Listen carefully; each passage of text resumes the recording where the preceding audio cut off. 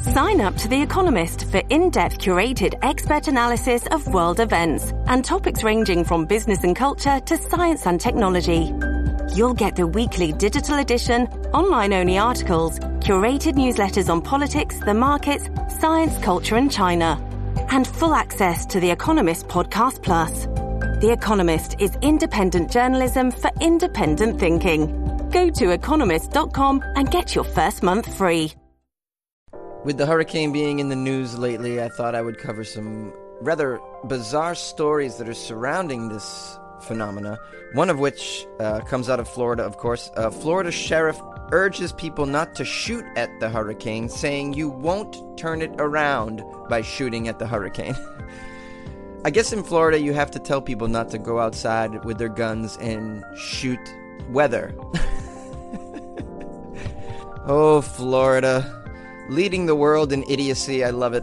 The Pasco County Sheriff's Office warned that shooting weapons at the most dangerous Atlantic hurricane to hit the U.S. since records began will have, quote, very dangerous side effects. Well, it could, I'd imagine. And being that there's so many idiots with guns, I would imagine one of those side effects would just be shooting each other by accident. As many as 53,000 people said they were interested in a Facebook event called Shoot at Hurricane Irma. 25,000 people said they would actually participate in the event. This Facebook event was set up by genius 22-year-old Ryan Edwards. Can you imagine that? So someone just creates this event on Facebook. It's not a real thing. It turns out it was just a joke by this kid. And people in Florida are like, yeah, that sounds like a good idea. I'm signing up for the event. I got my shotgun and I will be there. I actually expect to shoot away the natural phenomenon that is a hurricane. The description of the Facebook event read, yo, so this goofy-looking, windy head-ass named Irma said they pulling up on us. Let's show Irma that we shoot first. I don't even understand what all that says. I'm assuming that's Florida speak. So the sheriff's office decided that we need to send out a response to this. So they tweeted on Saturday evening, clarify, do not shoot weapons at Irma. You won't make it turn around and it will have very dangerous side effects. I'm wondering why the sheriff's department decided to tweet that rather than create their own Facebook event called, If You Shoot at Irma, We Will Arrest You. Who wants to go to be arrested for shooting Irma event? Now, the kid who posted it said that he created the event out of boredom and stress and was surprised by the reaction. The response was a total surprise to him, he said. He never envisioned this event becoming some kind of crazy idea larger than itself. It has become something a little out of his control. Well, that's because he underestimated how dumb people in Florida are. After this event got a little popular on Facebook, several other events were created to combat the storm, including scaring it with flamethrowers, spinning your arms really fast to push away Hurricane Irma, and destroy Hurricane Irma by cooling the Atlantic with ice cubes. I know it's difficult to find humor in anything surrounding this devastating event. I know people's lives are being destroyed, but this is some weird stuff, and I have to cover it because that's my job. This is Jonesy with Weird AF News. Some more Hurricane Irma-related weird news. The Atlanta Braves had to apologize for playing the song Rock You Like a Hurricane during their game against the Miami Marlins. You think they would have more awareness than to play Rock You Like a Hurricane against the Miami team? So at that point, because they felt terrible, they've offered free tickets to games, to any of the 4 games that they play against the Marlins for Thursday through Sunday. And all because they played the Scorpions' Rock You Like a Hurricane at their game between innings. Of course, Hurricane Irma was bearing down on southern region of Florida at the time, and not surprisingly, it wasn't hard to find people who were outraged by this. Several people tweeted, "Screw the freaking Atlanta Braves for playing Rock You Like a Hurricane against the Marlins. So unclassy, bro. No respect." Someone else tweeted, "Poor taste award tonight goes to the Braves at the game against Miami, and they're playing Rock You Like a Hurricane between innings." Another person tweeted, "Probably could have picked a better song than Rock You Like a Hurricane today with the Marlins and Hurricane about to hit Florida." Lastly, someone tweeted, "And then you play an insensitive song, Rock You Like a Hurricane? Really shameful." You know, I was hoping some of those tweets would be much more, creative and funny, but they're not. I'm sorry. The Atlanta Braves organization has released an apology about it, claiming it was an honest mistake.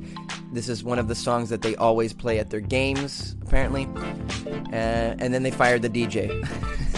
I'm just kidding. I don't even know if they fired the DJ, but this is Jonesy with Weird AF News. Please give me an applause break and favorite my station. I appreciate you. We'll keep the weird coming. You just keep listening. This is more hurricane-related news, but it's coming out of Texas. Texas City Councilman tells residents not to donate to the Red Cross. Houston City Councilman Dave Martin, who represents the hard-hit Kingwood, Texas, had a message for the public about the American Red Cross. He said, "I beg you not to send them a penny. They are the most inept, unorganized organization I've ever experienced." And I have to say, Dave Martin is correct. I have read various stories about how inept the Red Cross is, how poorly they are at managing funds, organizing rescues, shelters, clothing. I mean, you name it. I mean, they're just totally inept. There's a big scandal involving them in Cuba donations a few years ago for that major hurricane over there. Or was it a tsunami? What was the one in Cuba I wish I could remember. It was through that event that I was exposed to an article that went really in-depth with the Red Cross and their money mismanagement. And I'll do a separate story on that because I can't remember what exactly they were accused of, but they did some shady things. The CEO was involved with some shady stuff, apparently. I never donate to the Red Cross anymore after reading that article, I'll tell you right now. "Don't waste your money," said Martin. "Give it to another cause." Martin is not the only public official to go after the Red Cross response to Harvey. Harris County Judge Ed Emmett has said he asked local nonprofit to set up a shelter at NRG Park in large part because he did not trust the Red Cross to do so. He said the Red Cross could not have done this. They wouldn't have had the wherewithal to even do it. He said, "Don't get me wrong, they're out there on the front lines, but I had already seen the difficulty, and we needed to get this set up quickly." Yeah, I mean, when you're relying on the Red Cross, too, I mean, things aren't done quickly, and when you're dealing with hurricanes and tsunamis and flooding, you need stuff done immediately. It's like the bigger the organization, the slower they move. They move like a giant cruise ship at that point. They're too big, and stuff can't be done quickly. Which is a shame because they are probably the most donated to in any emergency instance. In fact, when I go to take out money at my ATM, a thing pops up. Do you want to donate to the hurricane cause through the Red Cross? You know, they are widespread and they are probably the most donated organization. They are inept, unfortunately. The organization has been faulted for failing to ensure supplies reach the area's shelters quickly enough.